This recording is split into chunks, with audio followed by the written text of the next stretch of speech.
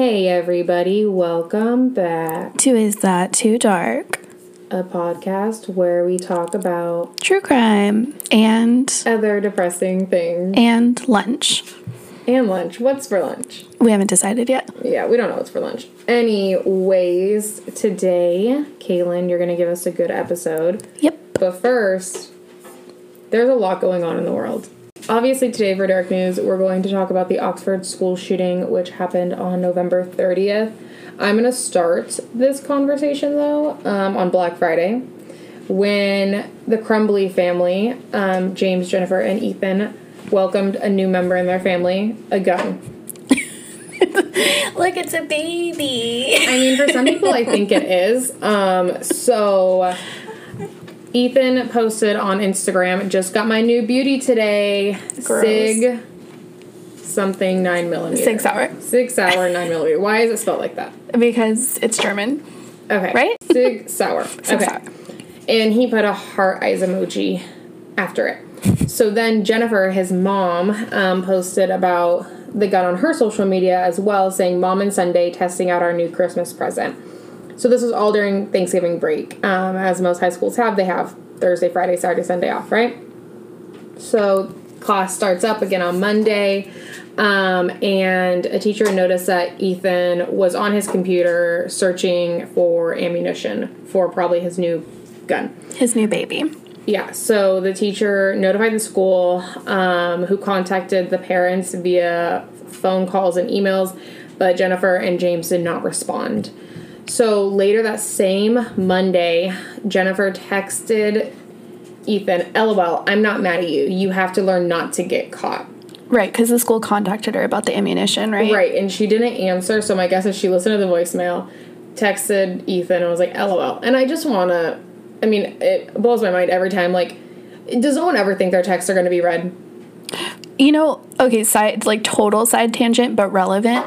In England, or like in the UK, mostly I only know about England, text messages are not admissible evidence in court. Interesting. Yeah, so I don't know. Anyway. We're in the US of A, baby, and they're being used. So that same night after school, there were videos found on Ethan's phone that he recorded talking about shooting and killing students at the high school. And then there is, in his journal, he wrote that he had the desire to shoot up the school and murder students. So there are red flags all around. So the next day, Tuesday, another teacher found a drawing, that basically was a picture of a shooting. And she took a picture of it and then showed it, obviously, to the principal and the office at the high school. So in the picture, there was a handgun pointing to the words, "The thoughts won't stop, help me." And there was a drawing of a bullet with the words "blood everywhere." And also written on it was, "My life is useless and the world is dead." So obviously we're seeing a lot of mental health struggles with Ethan. And I'm sure they were all just coming to a head. I'm sure he'd been struggling with it for a while, but this really is showing that things are happening at an alarming rate. So at this point, everyone's pretty concerned. So they have a school meeting with Ethan and his parents. And the school basically said you need to basically have emergency therapy for him within the next 48 hours. But the shocker of all is that nobody searched his backpack. And on this Tuesday in the meeting, the gun that he was about to use was in his backpack. That's what I was going to clarify, the timeline. Like, it wasn't Monday that the teacher found the drawing. It was Tuesday, right? Like, So Monday, the 29th, the teacher saw him searching the internet for ammunition. Tuesday was when I don't know if it's the same teacher or a different teacher, Tuesday the 30th, found the drawings and had this emergency school meeting. Gotcha. So the parents basically told the principal, no, we're not pulling Ethan out of school for this. He needs to resume classes. And for some reason, they agreed to this. Yeah, why is that the parents' decision anyway? Like, why do they get to say, you know what? Yeah, I know, I understand. Like, I think you might think my son is a threat, but I'm not taking him home. Yeah, I don't get it. And it's even like you could just take him home for the day. Obviously, he's in a mood and needs to go home for a mental health day. Like, he doesn't need to be in trouble. He's done nothing to get in trouble at this point. But the fact, and I'm sure they have so much guilt about it now, but the fact that they let him back in class, did not search his backpack or anything, even just searching his backpack, they would have found what they needed to find. So what happens next is all on surveillance cameras just before 12:50 p.m. Ethan could be seen with his backpack, and then a few minutes later he exited the bathroom without his backpack, but a gun was in his hand. He then allegedly began to deliberately walk the hallways and aim the guns at students, and firing the gun. It doesn't look like he had any one target. His goal was just to hurt people. Of course, students began to run. Chaos was ensued. But he apparently did not run, anything like that. He was just very on a mission, I guess. Well, and it's strange, like, just from, and I don't have tons of knowledge, but, like, what I know about previous school shootings, Columbine, stuff like that, there's typically, like, an antecedent, right? Like, there's something that happens at the school to make the school a target, but from what it sounds like, this was the first time he'd been not even disciplined, but, like, approached about these concerns, and thus far, no one's really come out like he's been bullied, he's been abused, he's been whatever. Which, in one hand, like, I'm grateful the media is not focusing on he was such a good student or he was such a bad student, because I don't think that necessarily, like, predates what happens in these cases, but that's usually the conversation. So this one's definitely, like, to me, a unique situation so far. Yeah, so this goes on for about 5 minutes, and then once the deputies arrived, he set down the gun and surrendered. So I am getting all this from a CNN article that is, like, updating as things continue to go on. Aiden Page, a senior at Oxford High School, did talk to CNN, Anderson Cooper specifically, and he said, "We heard 2 gunshots, and after that my teacher ran into the room, locked it, we barricaded it, and then we covered the windows and hid. We grabbed calculators, we grabbed scissors just in case the shooter got in, and we had to attack them." He described how the shooter was so close that a bullet pierced one of the desks that he and the other students were using to block the door. The person who heard the initial gunshots told CNN that the shooter was so close to his classroom that when he spoke to the 911 operator, he could only whisper Oxford High School shooter to avoid being heard. Dozens of people were calling 911. Apparently there was over 100 calls as the police raced to the school, and those calls started at 12:52. So literally like a minute after they heard the first gunshot. I've also seen interviews where parents were saying that their children were rampantly texting them, talking to them on the phone. And then one child that was in the room close to where the shooting was happening had to hang up with her mom on the phone, continue to text her. And I just could not imagine having to hang up with someone that you know is in that kind of situation.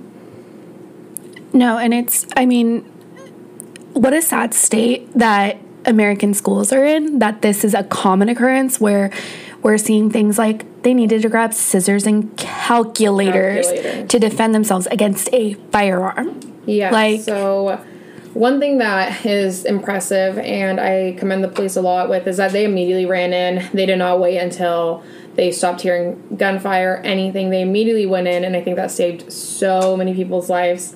But around 1:15 p.m., the news reports started going crazy about a high school shooting in the area. At 1:22 p.m., Jennifer texted Ethan, don't do it. So she knew. Like, point blank, they should be done. 1:37, James called 911 to report a gun was missing from his house and that he believed his son may have been the shooter. Believed, or is like covering his ass, like, hey, I'm reporting it now, even though I already... Yeah, exactly. So now let's talk about James and Jennifer.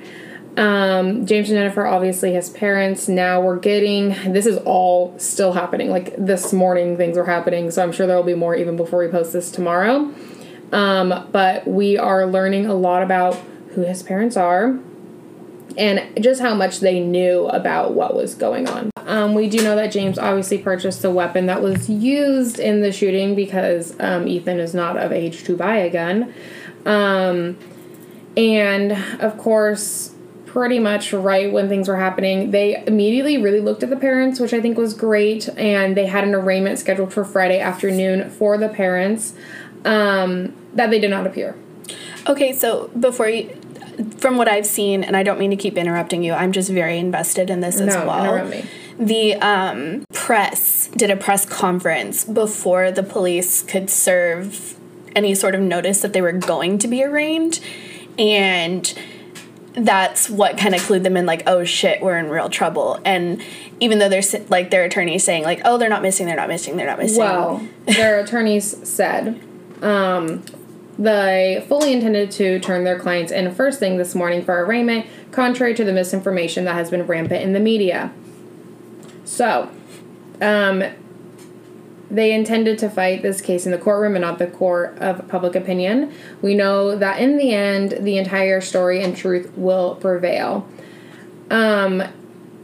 Basically what happened is they did not show up on Friday, so immediately they were classified as wanted people, and a manhunt ensued, but luckily, we found James and Jennifer, and they were arrested in a Walmart parking lot, I believe. Now they have a $500,000 cash bail. Their Zoom arraignment was Saturday morning, and the judge scheduled a probable cause conference for December 15th and a preliminary hearing for December 22nd. That's insane to me that one Zoom arraignment. Sorry. Like, that's such a funny, but they were charged with 4 counts of involuntary manslaughter. And Ethan is facing 24 charges in connection to the Tuesday shooting. 24? Is that 24. The charges include 4 counts of first-degree murder and 1 terrorism count. He is being charged as an adult, and he and his parents are all planning to plead not guilty. Not guilty for what? All of them are planning to plead not guilty.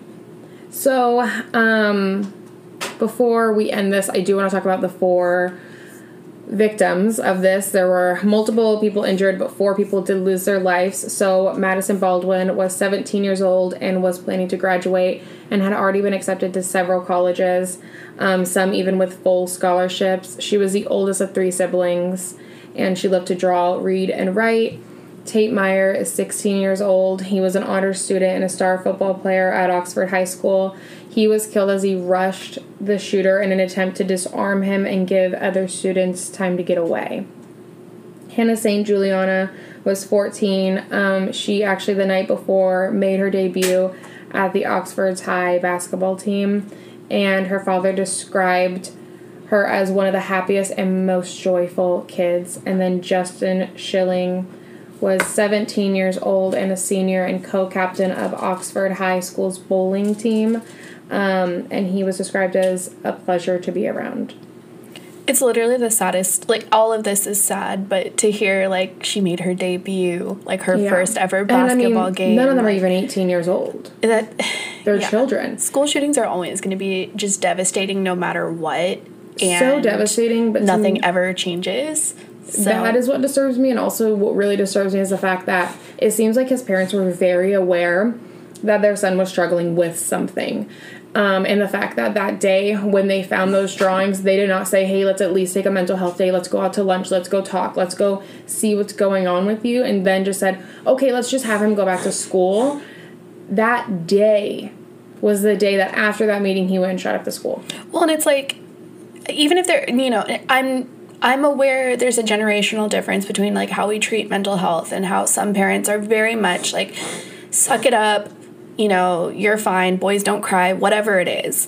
But I don't know. I feel like the school should have made it a little more of a hard stance, too. On that piece of paper, it literally said, these thoughts don't stop, help me. Right. This child was crying out for help. And I'm not saying... I'm not victimizing him anything. He is 100% to blame, mental health issues or not. But I don't know, as a parent, how your child can say, I need help, and you don't help them. You say, okay, go back to class. Right. It's like that's ridiculous to me. Your child needs help. It literally said on that piece of paper, I need help. Treating your kid like an accessory. No one helped him. Yeah. The school didn't help him in that moment. The parents did not help him. I mean, it is horrific. And this is now the consequences that the parents have to live with. And I do think they should be charged because it was brought to their attention where so many of these cases, the parents were like, I had no idea, and I feel awful for the parents because they have to live a different type of hell that the victim's parents don't have to live. But these parents had now 2 days notice. If not, who knows? I think we're still going to learn a lot. Who knows what else they knew or what other warning signs there were. And I'm just glad that he's still alive so he can be faced fully to the extent of the law. And I'm wondering what's going to happen with his parents, because this, I think, is the first time that the parents are being charged with something. I mean, the mom literally texted him, LOL, I'm not mad. Right, so I'm looking at, you said Zoom, and that triggered me. And so I'm going to show you. This is the screenshot of their Zoom meeting. That is so crazy to me. Like, they're sitting in separate cells. They're going through an arraignment together. The court is convening virtually. And to me, like, neither of them look particularly concerned. They're like, yeah, this is just what happens. Like, this is the next step. Like, what the fuck is going on? Yeah, I don't know. Big mad. Would love to know what's going on. I'm interested to see where else this is going to go. But our thoughts are with, obviously, the victims, families, and that we hope everyone who was injured makes a speedy recovery and that resources are provided to all the students involved in this. And maybe, just maybe, this will enact some change, but probably not. So, I'm done talking. Are you ready to talk? I'm ready to talk. Let's talk.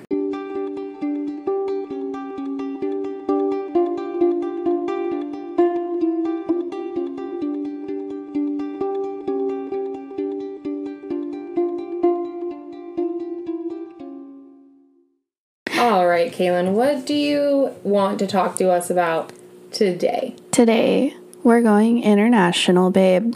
We're going to Austria. Austria. So I want to tell you the story of Elisabeth Fritzl. For the second time in a row now, I'm doing a survivor story, so keep that in mind as we go through. Very Karen Kilgariff. I survived vibes. Very Karen Kilgariff. I feel like of the two of us, I'm more Georgia usually, but yeah, I digress. So Elisabeth Fritzl, she was born to Joseph and Rosemarie Fritzl on April 6th, 1966. When Elisabeth was only 11 years old, her dad, Joseph, actually began sexually and mentally abusing her. She went through this, for years, but she stayed in school. She was a decent student. But she did end up dropping out of traditional schooling when she was 15. And I guess in Austria, you can go to school to be a waitress. Like, they give you courses on how to, do service jobs or whatever else, kind of like how we do apprenticeships here.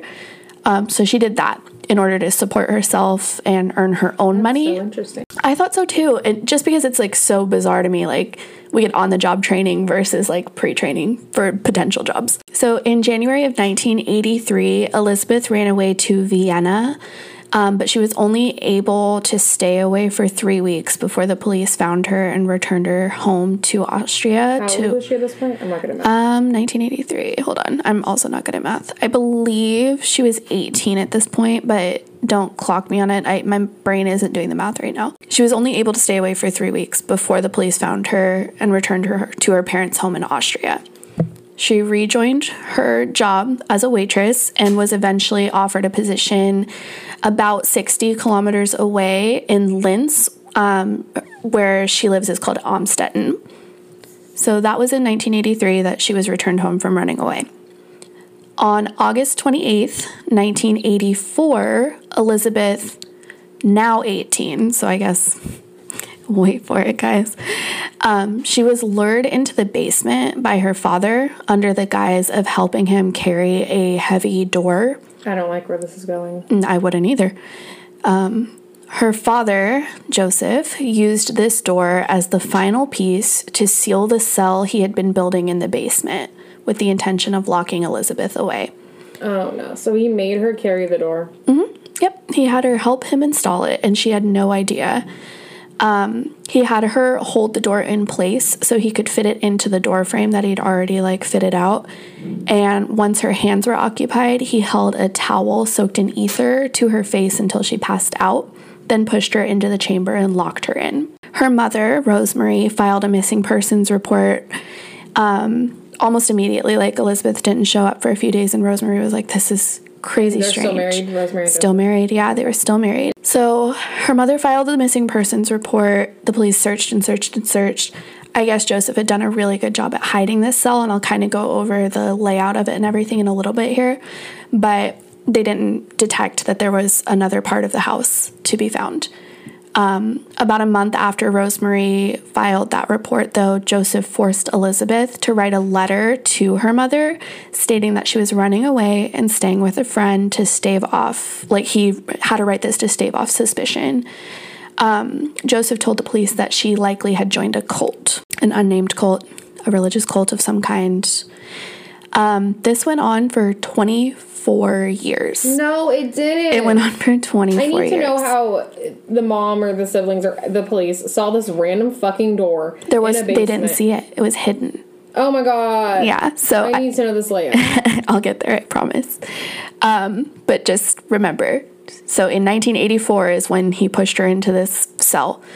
For 24 years, Joseph... Because he knew she was about to leave. Right. She already tried to run away as a teenager. Right. Now she's 18, and they can't have her come back by the law. She can do whatever she wants. Right.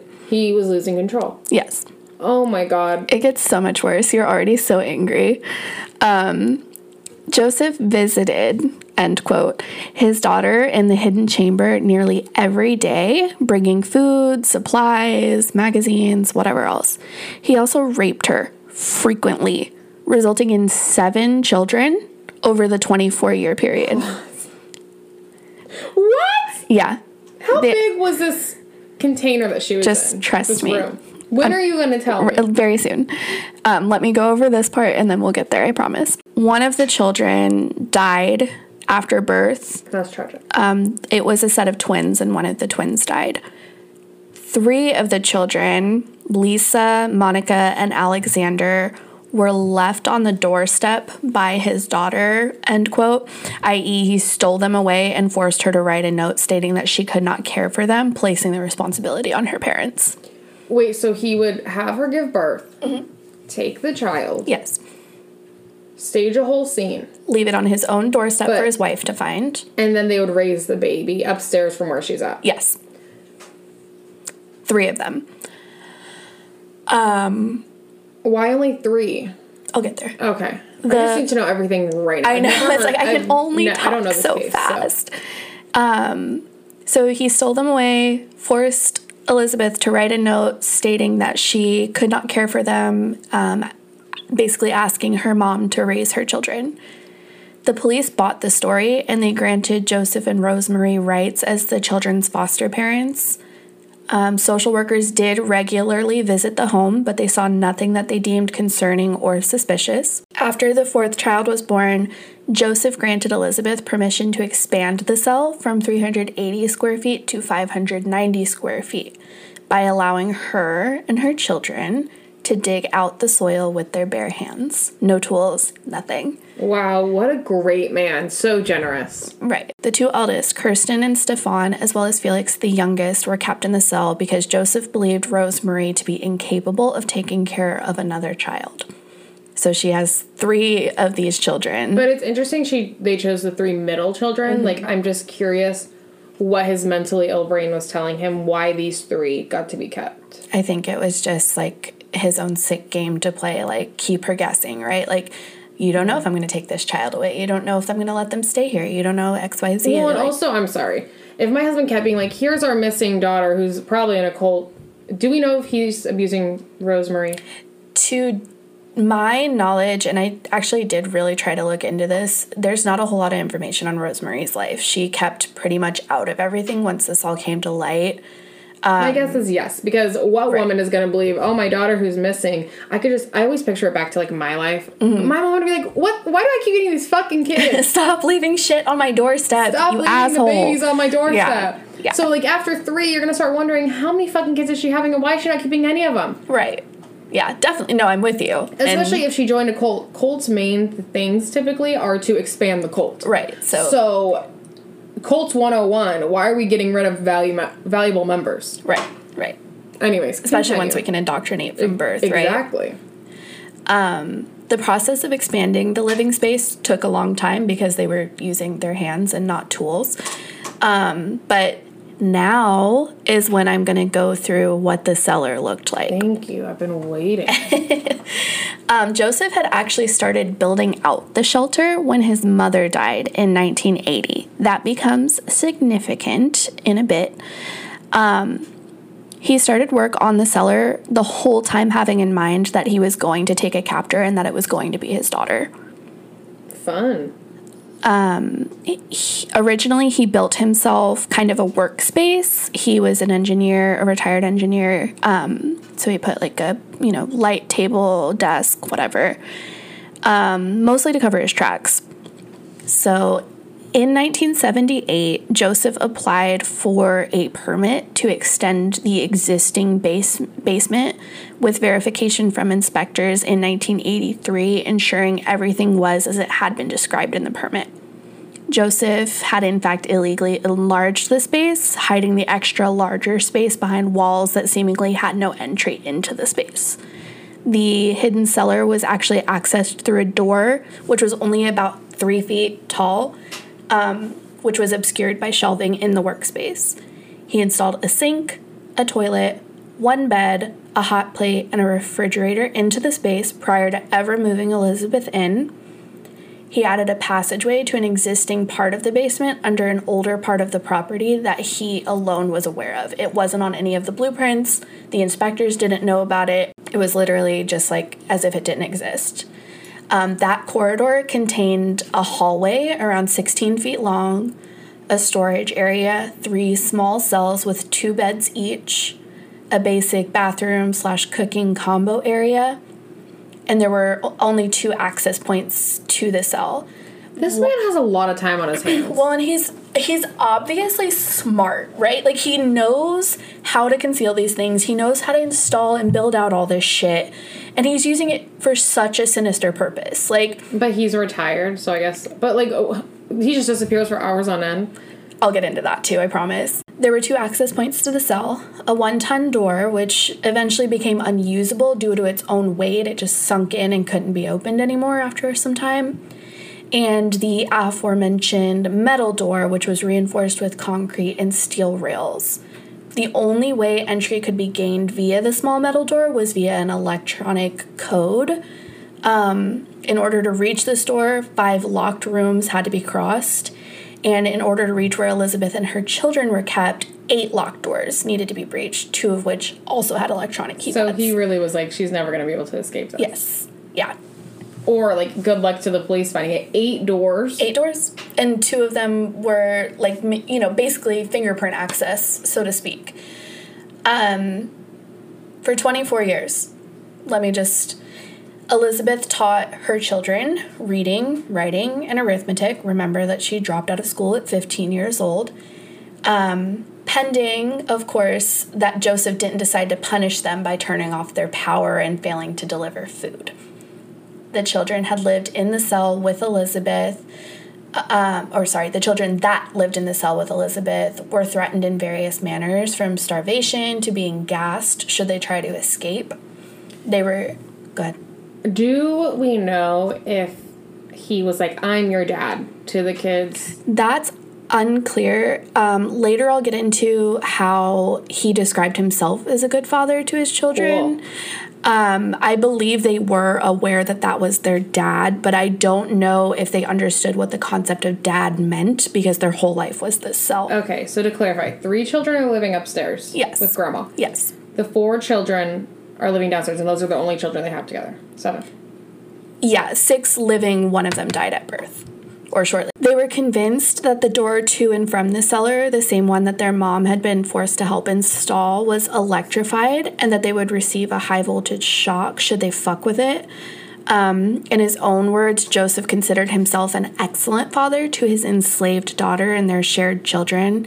He brought them board games, he spent holidays and birthdays with them, so how could he be anything but father of the year, right? Well, you raped your daughter, so... Right, father of the year. So you already brought this up. My thought at this point as well is, how did he get away with spending all that time in the cellar? He's a retired man. Where does his wife think he is? He's spending holidays apparently because he's such a good dad. Right. So where's he going on Christmas Day around brunch? Best dad ever.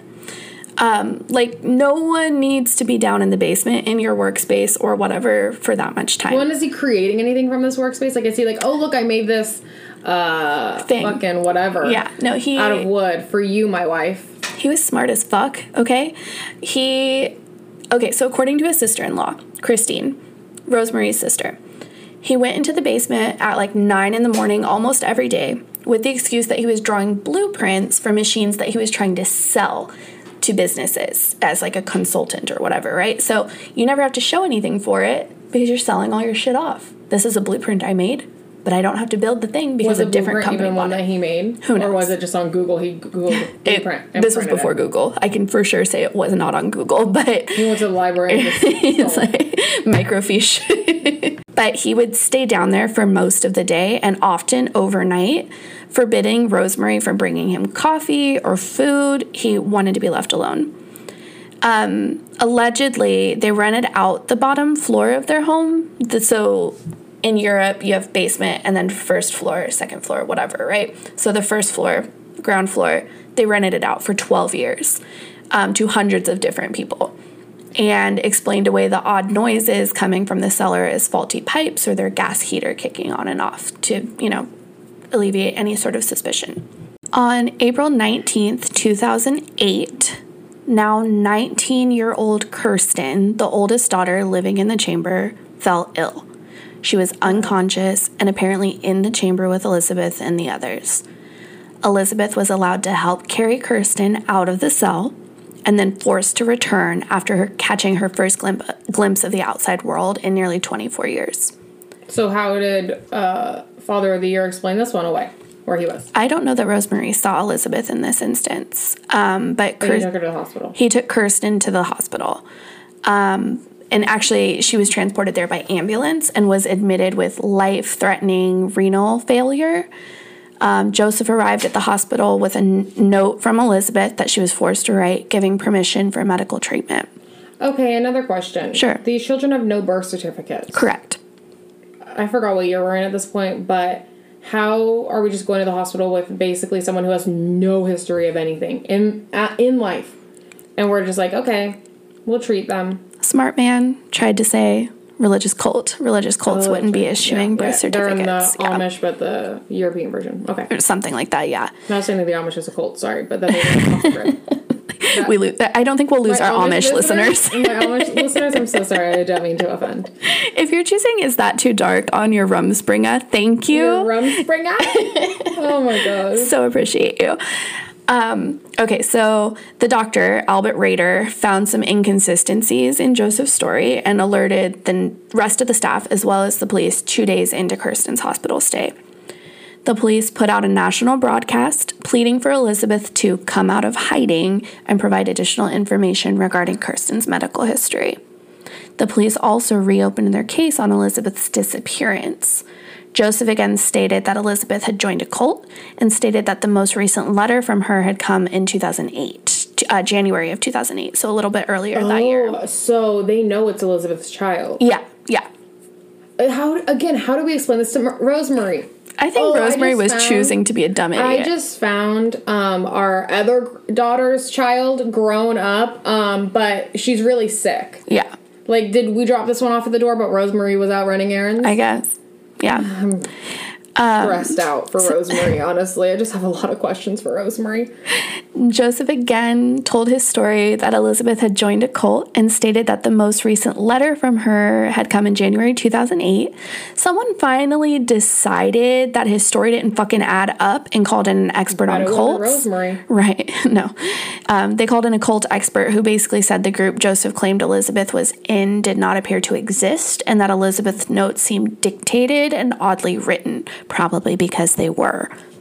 Elisabeth, having heard the call for her to come forward, remember Joseph had given them a television and stuff, begged to be taken to the hospital. He did not allow her to go up until April 26, 2008, nearly a week after Kirsten collapsed, meaning she spent an additional week in the chamber after seeing sunlight and the world after 24 years. Well, and knowing that her daughter is very, very ill, like it's on the news. And it's her oldest daughter, the one that's been with her for almost her entire captivity. He took Elisabeth to the hospital eventually, as well as her sons, Stefan and Felix, allowing them upstairs, leaving Stefan and Felix in the care of Rosemary. Rosemary, please. Please, she's like, Rosemary. You know that meme with the woman doing like the trigonometry and shit? That's what I see for Rosemary. She's like, hold on, something's not. I just need Rosemary to be the hero in this, like, girl. I wish. I really do. I really wish that for her. Oh, God. Okay, so we're going to the hospital. Yeah. Elisabeth and Joseph traveled to the hospital, unknowing that the police had received information that they were going to be there. Thank God. The two were detained on hospital grounds and taken into custody for questioning. Finally. Elisabeth refused to speak to the police until they could guarantee she would never have to see Joseph again, ever. I don't blame her. No, I don't. That would be my first thing. Like, I'm not even coming into the room with you until you tell me this man will not be in my life ever again. That was when she was caught by the police. She was like, no, I'm fine. I know these people. And then she, like, said some covert thing to the police. Are like, that's all we need. That's great. Thank you. Yeah. Because you're so terrified of these people. In 24 years. Right. He has brainwashed the fuck out of her. Well, and that's the thing, right? More than all the abuse 18 years prior. Like, her whole life. Right. You know, sidebar, the thing that's going around TikTok right now, like that covert, like hand signal where you tuck your thumb and then close your fingers around it. I feel like police are learning to look for those things, but at this time in the early 2000s, this was still less common, right? Fathers don't do this to their daughters. It's amazing that they were even like, oh, this is weird from the time she got to the hospital. Like, it's amazing that is there. Like, I'm very impressed with the police so far. Right. Okay, so she's like, I'm not talking. Yeah. Until... Once they confirmed for her that she would never have to talk to, see, or live with her father again, she shared her story. We've already gone over, you know, the rape, the abuse, the mental torture. But over that 24 years in captivity, Joseph not only raped his daughter, but he forced her to watch pornographic videos, often forcing her to reenact the videos with him in front of her children. That was with children sexually abused too? Nothing in my research indicated that they were. But they watched their parents. Right. So I would consider that sexual abuse, but it's not like physical sexual abuse. He did this with the intent of humiliating her. But one of the interesting things that Elisabeth shares to the police in this instance is that he would not even look at her while he was doing these things to whatever her. Interesting. What did he look at? And later, I think it was just like he would like almost disassociate. And I don't know if this was like his brain protecting him from the abuse he was committing or like helping him separate the situation from what was happening. But I'll kind of go into his mental status in a few here. But that was kind of one of the things. She was like, he never made eye contact. He often would like look away. I genuinely don't understand it, but I'm glad I don't understand it. In this police interview, it took Elisabeth 2 hours to share everything that Joseph had put her through. But at midnight on April 26th, that same day, the first day she had been let out of the chamber in 24 years, at the age of 73, Joseph was arrested on suspicion of serious crimes against family members. The children, Elisabeth and Rosemary, were taken into protective custody. Police, having searched the home fruitlessly, were given information from Joseph as to how to access the basement chamber and the code to the keyless entry pad. They literally searched the house top to bottom 3 times and could not find this chamber. What is going on? They were like, I can't find it. And he was like, it's behind the shelf. And they were like, fuck. So they found it. And then because behind 8 other doors. Right. Rosemary staunchly denied that she had any knowledge of what had been happening to Elisabeth. Nothing. She had no idea. She thought her daughter was missing. She thought her daughter was never coming back. She had no idea that this was happening in her own home in the basement. Rosemary's kind of an idiot. Well, I can't disagree with you there. But also gaslighting and abuse and all this other stuff. Yeah. By the 29th of April, so 3 days later, DNA evidence had been gathered to confirm that Joseph was Elisabeth's children's biological father. And grandfather. His defense attorney, piece of trash, Rudolph Meyer, said even though there was proof of incest, there was no proof of enslavement or rape. She was living in... Yeah. Okay. Behind 8 doors. Yeah, no, but no enslavement, no rape. Just Behind 8 doors. 7 biological children with her father. Behind 8 doors. Lived behind 8 doors. Behind 8 doors. But nobody knew she was living there. Yes. Rosemary didn't know. Right. So, the Austrian police conducted daily press conferences regarding this case, and on May 1st, 2008, they revealed that Joseph had forced Elisabeth to write many letters regarding her supposed whereabouts, again, to just shove off suspicion regarding her disappearance. But it appeared as though he had been planning to release her and the kids, possibly with the intention of pretending to rescue her from the fictitious cult that he had created. They ended up interviewing nearly 100 people who had been tenants of the Fritzls in the preceding 24 years for information regarding the goings-on in the house, but none of them were able to give details beyond the strange noises, other than to say that anyone who attempted to access the cellar for any reason was immediately given eviction notice. They were like, no, you're out of the house. Don't go down there. I'm sorry. I just looked up pictures of these people, and her father... It's the eyebrows for me. Looks psychotic. Yep. Okay. Yep. To be clear, Joseph Fritzl is an absolute monster. He was calculating, cruel, narcissistic. His own mother referred to him as a Satan, which I live for that phrase. And he considered himself to be an alibi child, his mother's way of proving that she was not sterile. Remember how I mentioned that he started building out this cellar right after her death in 1980? Oh, yeah. Oh, don't tell me. He needed something to replace his mother because he had imprisoned her in the attic of the house for 20 years. Wait. I'm sorry. Shut the fuck up. And did Rosemary know about this? Nope. Joseph apparently locked his mother in the attic of the house he shared with Rosemary for over 20 years. The poor woman did not see sunshine or breathe fresh air from that point on. She died in that attic.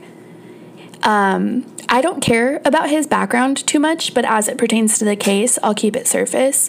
He felt neglected and abused and came to fear his mother in his youth, but their roles gradually reversed as he got older.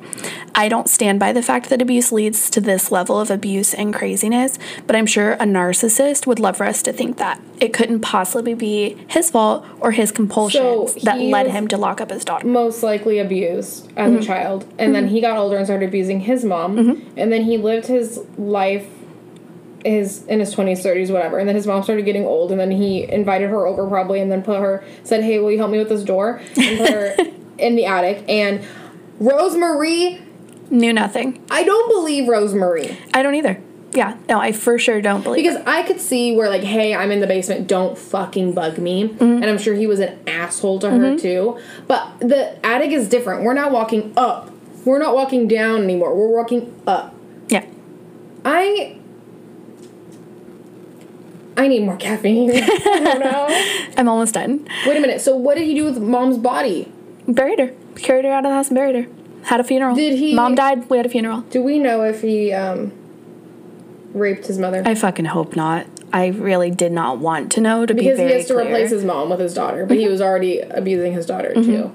Probably all his children. He's actually been to jail for raping a 24-year-old woman prior to Elisabeth's imprisonment, which I'm about to go over. Okay, I'm going to let you talk because I need... to breathe.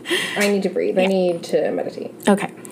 This is probably not the thing you want to meditate to. After Elisabeth and the children were taken into that protective custody, a court-appointed psychologist determined Joseph fit to stand trial despite a diagnosis of severe combined personality disorder and a sexual disorder. It was at trial that Joseph revealed he had actually planned to imprison Elisabeth while he himself was in jail on a rape charge. He was serving 18 months in prison for raping a 24-year-old woman brutally at knife point in her own home. This rape happened in 1967, the year after Elisabeth was born. She was a baby, and he was like, someday, I'm going to lock you up. So, Rosemary knew about this, though, right? Yeah. Okay. Stand by your man. Do we? At this point, while he's in prison, he felt that his deranged fantasies, his own words, needed an outlet. So, of course, he decided that the best way to live this out would be to lock up his daughter, who is right now a newborn, and unleash his evil side on her while keeping up appearances. He allegedly, purposefully, never looked at his daughter while he was brutalizing her as a means to distance himself from the depravity he was committing. Dr. Kastner, which was the psychologist evaluating his mental state, stated, and I quote, "His narcissism combines with the lack of empathy and contributes to the exploitative way of turning others into instruments of satisfying his own needs. There's also a noticeable ability or tendency to modify reality according to his own wishes," meaning, of course, that it was his way, the highway, or the gaslighting way. Fritzl himself said... That should be put on a shirt. It's my way, the highway, or gaslighting. Hey, thank you. I came up with... Fritzl, in his own words, said, "I have realized that I have a mean streak. For someone who was born to be a rapist, I have managed to contain myself for a relatively long period." That is the story of Elisabeth Fritzl. She lives a very private life now. I was going to say, wait a minute. So how much time did he get? Life in prison, I'm sure. Without the possibility of parole for 15 years. Is he still alive? He is still alive. He is currently serving out his sentence in Garston Abbey, which is a former monastery in Upper Austria that has been converted to a prison. And what about her mom? Do we know if they have a good relationship or what's going on with the kids or anything? I feel like Elisabeth was like, "I'm never fucking talking to you again. Like, how could you let this happen to me? How could you be so fucking naive?" It reminds me of J.C. Lee Duggar, where she's like, "I live a very, very private life." Yeah. But I always want to know. I'm like, "Are you doing okay?" Yeah. I just think, I think Rosemary was quite a bit younger than Joseph in terms of, like, how they were living. So, again, it's one of those, it's older era, right? Elisabeth wasn't born until the 60s. They got married in the 50s. And it's not a wife's duty to question her husband. I mean, I'm sure she was abused for a long, long time. I just feel like there's so many things that I'm like, do we... Yeah. Like, I'm sure she was gaslit, too, so... For sure. I mean, it's a sad scenario all around. I'm glad she's living a private life, though, as much as I do want to know. One of my favorite things to be able to tell you about this case is that Joseph is still in prison, and he has dementia, and he forgets every single day that this is why he's in jail, and they have to tell him again and again. Are you serious? Yeah. But it probably gives... to me, that just gives him pleasure. Mm-hmm.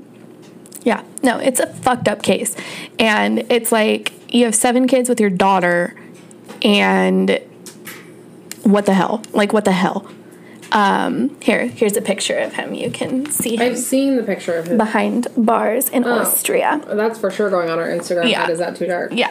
Well, wait, the whole reason that he got caught, did Kirsten's fine. She lived. Yeah. I'm like, they said that her condition was most likely due to, like, lack of sunlight and fresh air, because she'd literally lived her entire life. Yeah, I've never realized that they were probably so vitamin D deficient. You know that case that's happening right now that they're litigating, the Turpin case? How those children looked so malnourished because they were kept locked up and they looked much younger than they were. Yeah. Elizabeth's kids were that way too. Just I bet. Very, like, no sunlight. You know, most of their food was more than likely processed because it had to live, you know, could you imagine being sick and having to go to the hospital, but you've never been outside? Yeah. What? You're like, what the fuck is this? An ambulance with a siren going? A car. Yeah. They had a TV. Like, they're up on the news. They know that the real world exists. I'm sure. Exactly. I'm sure her dad was like, "This is all fake. It's like the Truman Show. TV's not real. Yeah. This is all just fiction." Mm-hmm. Can I tell you? What? I'm looking at this article on the Daily Mail because I wanted to make sure he's still alive and, like, living out his worst life. In March 2016, Joseph lost several teeth after he got into, like, a punching fight with another inmate because that inmate set up a fake online dating profile for him. Why do they have the internet? Okay, so remember in Europe, prison is rehabilitative. It's not punishment. Yeah. Or it is punishment, but it's, like, meant to rehabilitate you. And in 2017, he paid £462 to have his surname changed from Fritzl to Meyerhoff, but we still know what his new last name is. It's not like he's not Joseph Fritzl anymore. Yeah. He wants to spend the rest of his life in anonymity. So Joseph Meyerhoff, your name's out there, or idiot. Fritzl, dumbass. Well... Yep. That was an episode. Mm-hmm. Thanks for joining us. They filled the basement in with cement as well because they didn't want people with, like, morbid fascination to come and, like, visit the site as, you know, some sort of shrine. See, and Americans would, like... like, murder house, come tour, Winchester Mystery House. The ghost hunter guy would buy it and fucking tour it. Yeah, or what's that guy, McNamee Manor, the torture activity guy. Yeah. Wow, well, this was good. This was great. Thank you. I'm so much. I'm so glad to start your Saturday off on the right foot. I'm going to go home now and take a nap. Just make sure you don't lock yourself in for 24 years. I'm already locked in my brain, you know, the past 24 years. So thanks for joining us. Follow us on Instagram at isthattoodark. This might be our darkest episode yet. Tell your mom. Tell your mom's mom. Don't keep her in the attic. Don't keep your grandma in the attic. Yeah. And don't keep your children in the basement. Yeah. Keep them in the middle of the house where everyone belongs. Make sure you tell them to listen to Is That Too Dark? Yeah. And... goodbye. Make sure you listen to us every Sunday or we'll lock you in the basement and make you listen to us. Okay, goodbye.